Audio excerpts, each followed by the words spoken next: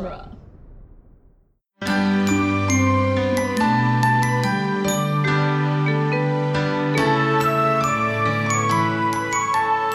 Welcome to Disney Animation Minute Essentials, where we are drowning in Disney's The Little Mermaid 1 minute at a time. I'm Andrew Dorowski. I'm Kestra Dorowski. And today we are joined by Brandon Ushio from the Fandom Podcast and all sorts of podcast activities. Thanks for having me. We are glad to have you back, Brandon. You are technically our first guest back into recording, as we are re-recording some minutes that got corrupted from 3 years ago.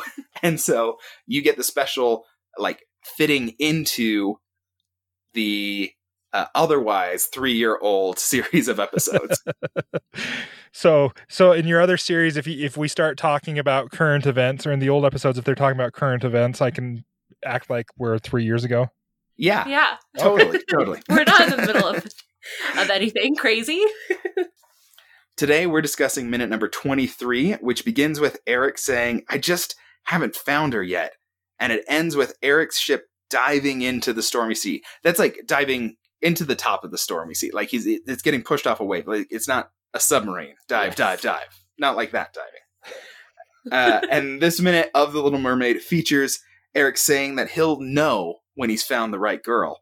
There's a huge storm that hits the ship, and Scuttle is completely blown away during this.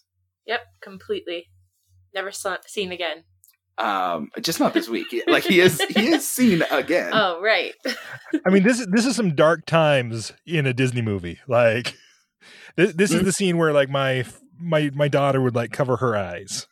Yes. So you were gonna. Well, I'm thinking about that now and saying, yeah, like this is the Mufasa in the Stampede of this movie, which I mean that might be like the true masterpiece of this, but that really breaks now my heart every time. I'm thinking about it kind of throughout the Disney Renaissance in particular, and having moments like this. But even into Snow White, this is the Snow White in the forest with the expressionism and in the trees and everything.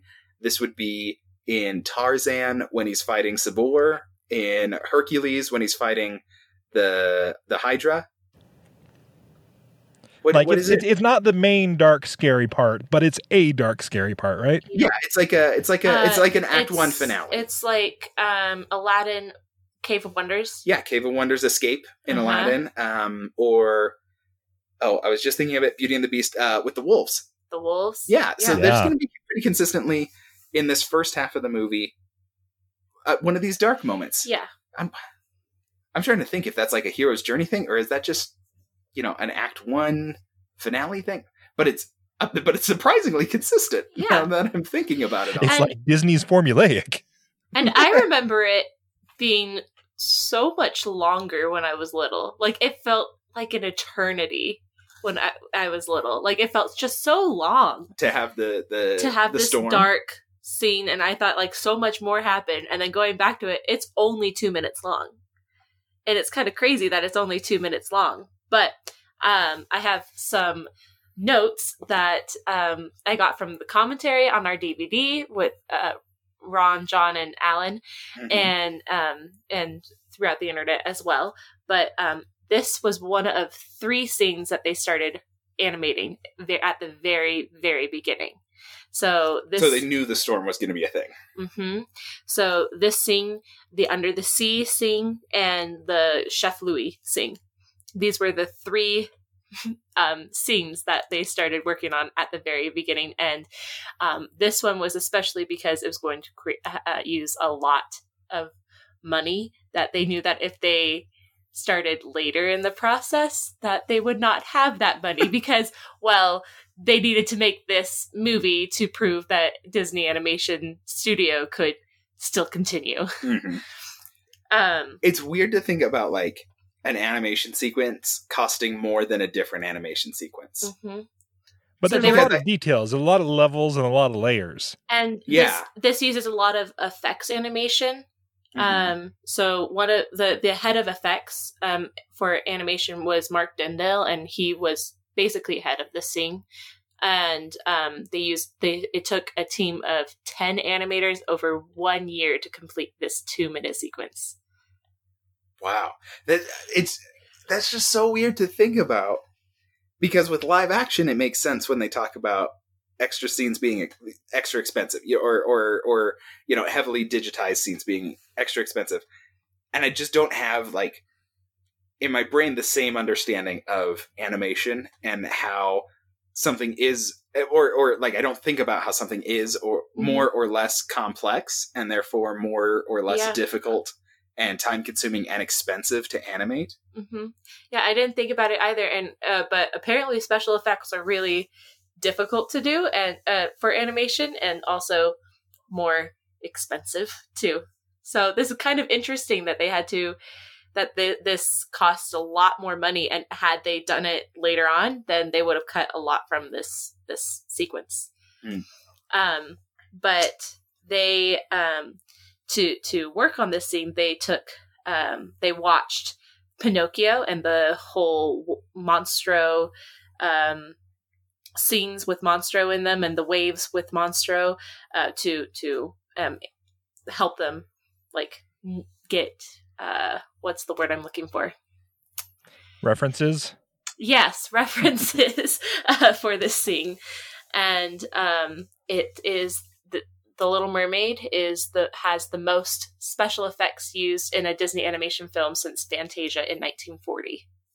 That's like that's almost 50 years. Yeah, that's a long range to go for not using a lot. Which, I mean, yeah, I can't think of anything that would have used a ton, but they really put it into, like, this is a big cinematic sequence, and it holds up as a cinematic sequence. Yeah, it's one of the first scenes that Alan Menken scored, and he said that it was just like intimidating almost. And now we've probably talked about this before, but it was 3 years ago. Just to make sure, he did win the Oscar for Best Original Score for this one, right? I believe so. And it's a great score. It's a one. I love this specific song score. Like, it just, every time I listen to it, it just makes me, like, happy because I just love it. I don't know why, even though it's like a really intense scene. I love the score. So one of the things that I noticed about this, and maybe it has to do with how expensive the animation was, it went from, like, calm seas to, like, storm, like that. It was like, really hurricane's coming. Oh, now it's here. It's like, I think in real life we normally get, like, some warnings, and you can see it further off in the distance, and it gets kind of windy before. And especially for a hurricane, because I grew up on the East Coast, so whenever we had a hurricane, like, it was dark for hours before wind started. Like you have a storm. And then we got rain, and then we got hot, like a lot more faster wind and faster wind, rain and storm and lightning and thunder. So like it's like a storm and then a hurricane. I don't know if there's, like, a barrier to, it's like, well, this far out it's just stormy, and then when you get to this close it's the hurricane, and then you've got the eye of the hurricane. But like, they jumped to hurricane. It's like, you could have just said storm. It would have been fun. Yeah, it just happened so quickly, and they're like, a hurricane's coming, like, so quickly. Now, I mean, I think that tells you, though, of who their target audience is, because it's not us as grown-ups. It's the kids who are like, yeah, of course, that's how a hurricane happens. Whereas I'm just like, as a grown-up, like, that doesn't add up. But, you know, this was a few years ago, maybe when you guys were originally recording. My son, we were driving past the Great Salt Lake, which is just a lake, and it was kind of stormy.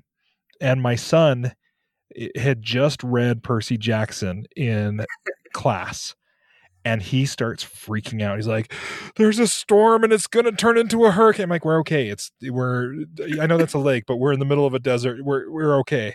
But, you know, that's how young children's minds work. Yeah. Well, that reminds me that I did some research on hurricanes and typhoons and cyclones, and where their names, like, where people call which. So hurricane is typically the Atlantic Ocean, and it's a typhoon in the Pacific, right? So yes, a hurricane is typically in the Atlantic Ocean, but they also call it a hurricane in the Northeast Pacific. But in the Northwest Pacific, they call it a typhoon, and this South Pacific and Indian Ocean, they call it a cyclone. But I don't know if like they're different types of storms, or if they're just like different, like if they're like soda and pop, or like. I think largely it's terminology for big storms, and there is probably like a cyclonic element to it. Yeah. But here's the other question I have, because we settle on this essentially being Denmark, and part of this is probably just because we have like an American-centric news, experience, but like, I don't think I've heard of a lot of hurricanes hitting Europe or Africa. But maybe I just don't know. And I guess it would probably be more of the Africa area, because Europe's farther north than we really ever think about. Yeah. But do hurricanes hit England? Do hurricanes hit Spain? Hang on, let me Google it. Do hurricanes hit England? So for adverse weather to be officially recognized as a hurricane, it has to be the result of low pressure over tropical or subtropical water with winds of at least 74 miles per hour.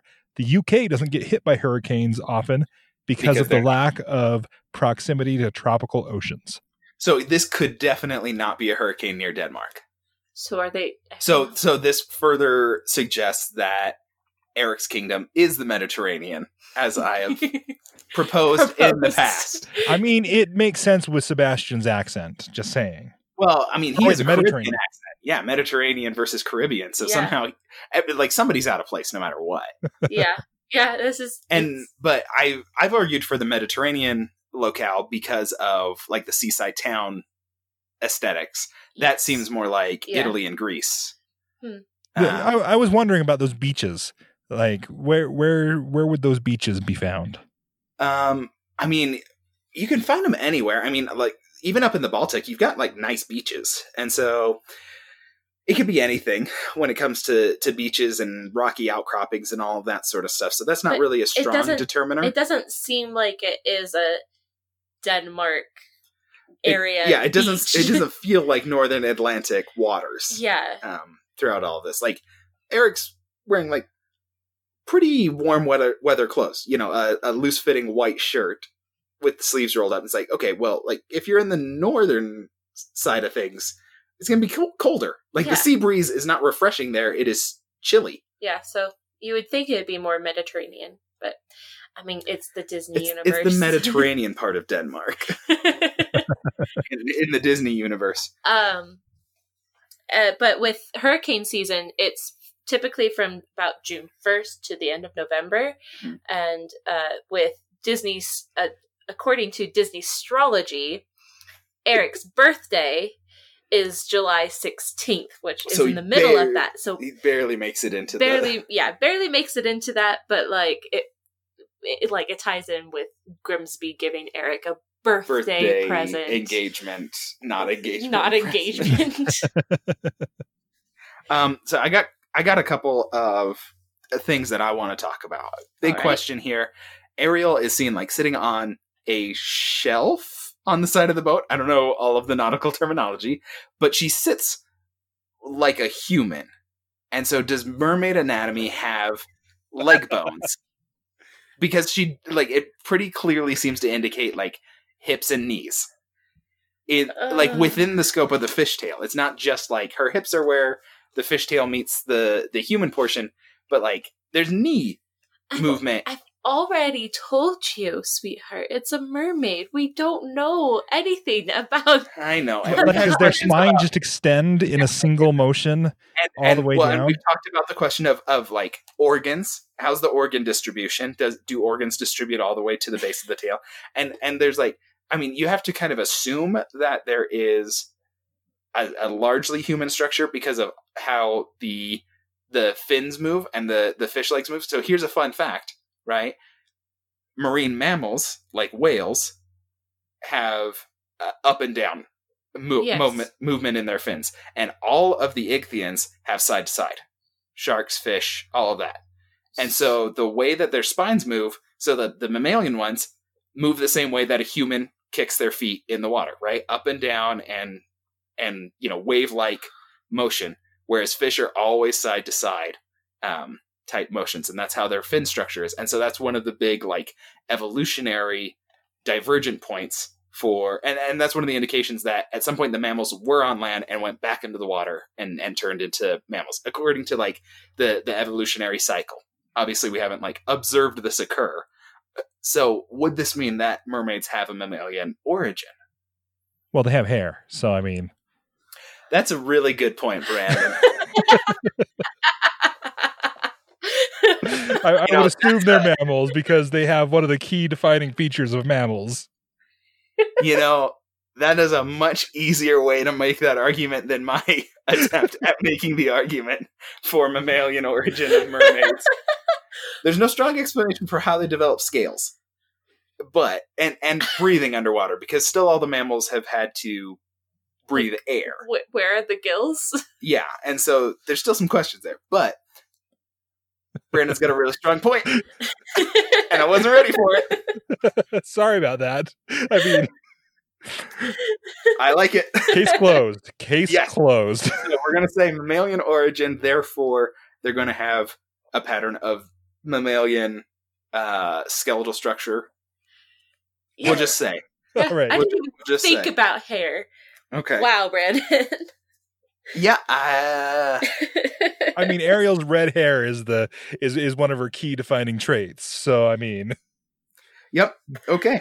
Another thing I want to say is the back of the ship is real big. It seems absurdly big. Like there's like the quarters. Would that be Eric's quarters or Captain's quarters? I had that same thought. How many people do you think crew that ship? I'd say it's in the neighborhood of 20. Because I have some thoughts tomorrow about the type of ship it is, and so it can be it can be most likely crewed by a fairly small. All right, we'll talk about that tomorrow then. So, but it looks huge. It looks like it looks like it has so many rooms, because like the whole back part looks like it's just glass, and that's typically like captain's quarters. Yeah, but it looks like it's like several stories. So here's another question: is Eric the captain? I mean, there's another. We see another captain like steering the ship. I think the captain is the guy who takes the tiller. He's more like the governor in Pirates of the Caribbean, Governor Swan. Mm-hmm. Right, and if you have like a dignitary, then they get the captain's quarters kind of thing. He's not Captain Shakespeare in Stardust. Right. Captain Shakespeare had quite the quarters. Yes. So, or it could be that this is properly Eric's ship, and so they have a set of quarters for him and a nice cabin for the captain in the back, and so it's like a double back quarters. Yeah. Do we see Eric's insignia on any part of the ship? I think it might be visible on the back of the ship, but I'm not 100% sure. Because then that would prove that it is Eric's more ship. But I'm going to throw in a fact that I learned tomorrow. The name of the ship is the Royal Ship. That's according to the official Disney wiki page. The Royal Ship. So I'm going to say, maybe not Eric's, but it's one of the ships that's for the royal people. And also, I think it's important to note, Eric in this movie is supposed to be like 18 years old. Mm-hmm. Yeah. And so I don't know that, I mean, the ages and things are different, but I don't know very many 18-year-olds or crews that would listen to an 18-year-old, I should say. It's true. So I think he's more of the figurehead ruler. Yeah, and they're like telling him stories at the beginning. They're telling him about mermaids, so he doesn't have enough sailing experience to be captain. Yeah. So he's probably like, this is probably the ship that's used for the royal family or the crown prince or whatever, and unless he's not the crown prince, for Prince Eric. And so there's probably like a double set of cabins. So I have something to say about that, about Eric being supposedly the crown prince or whatever. We talked about Eric's insignia and questioning like what his last name and stuff, and I don't know what his last name is. I saw that when I was looking up other stuff. Somebody had Googled the question, what is Prince Eric's last name? And all it came up with was like, it had one of those little boxes where it's just summarizing a Wikipedia page. It said, name, Eric. Full name, Eric. So officially, there is no last name for him. But although for other name, it has on the Little Mermaid wiki on fandom, it says Prince Eric, King Eric, Loverboy, and Dad. Loverboy, as said by Ursula. Mm-hmm. But I had mentioned that I had read a book called Part of Your World, A Twisted Tale by Elizabeth J. Bradswell. I can't remember exactly how it's spelled. If you start Googling that, you'll get it. Yes. And I had read it in the last 3 years since we last recorded stuff. And in it, it says that the name of the kingdom is Tyrulia, Tirulia. Tyrulia. I would call that Tyrulia. Tyrulia. And it has a small paragraph that specifically says the family line with no last name. I mean, but then again, okay, if we're talking about like royal family lines, what's the last name of the king of the Queen of England? Queen Elizabeth II. But like, yeah, I think officially it's Mountbatten or something like that. I don't but know. like yeah, I don't Prince know. Harry doesn't have a last name when you talk about him. It's just Prince Harry. Yeah, but so he's Elizabeth Alexandra Mary Windsor. Oh, Windsor. Oh, she's a Windsor. Okay. I mean, that makes sense, right? Yeah. See, but you never think about it. Yeah. Like, that's not really part of their identity. Yeah, it's Prince Eric. You're not really thinking about his last name. But in the book, it specifically said that the king and queen of Tyrulia, once they felt like all their children were ready to move on with adulthood and stuff, they gave they had each of them move out of the main palace of Tyrulia. Mm-hmm. And Eric chose a small castle on the edge of the sea. It does not give anything else. It's okay, like so his palace space is like, this is Eric's territory. Yes. This is. I'm trying to think. But it says that it's saying that all of their children. So it's saying that Eric has siblings. And some like, I mean, I guess theoretically they could decide to break up the kingdom and say, yeah, like, all the kids get their smaller kingdoms, which is not like a great scenario, but it is an option. And this definitely seems like this is Eric's place. This is Eric's palace. That's why it's the big E on everything. So I guess Eric gets to rule his own, at least a town, as kind of the governor and monarch of that town. Yeah. Now, I do not think we can leave this minute without. I know we've talked a lot about Eric and where they're from and things like that, but Eric. So as a grown up, I hate watching these Disney films analytically. Because I'm like, oh, you're just such an 18-year-old who thinks you know everything. You're just going to know it. It's going to be like lightning hits. No, when I see her. It's like, yeah, I wish it was that simple. Yeah. Well, I had thought about it. I was like, should I ask Brandon? It's like, Brandon, you're married. Did you just know? Was it like lightning? I will tell you, my wife and I broke up 3 times. Whoa. In the course of our dating. And then my roommates, and I told my roommates on the last time that we were done. And they said, fine, if you start dating her again, we're going to shave your head. And I said, fine, it's never going to happen. So we're not going to do it. About a month later, I started dating my wife again. And about a month after that, we were engaged. And part of me was like, that's a really bad idea. But, we're like almost 13 years into this now. And things, I hope they're going good. They're going good from my perspective. Well, Andrew, did you know that I was going to be the one? So something else that I wanted to talk about. So let me tell you more about my story, just to save it. No, I'm just kidding. Andrew, go on.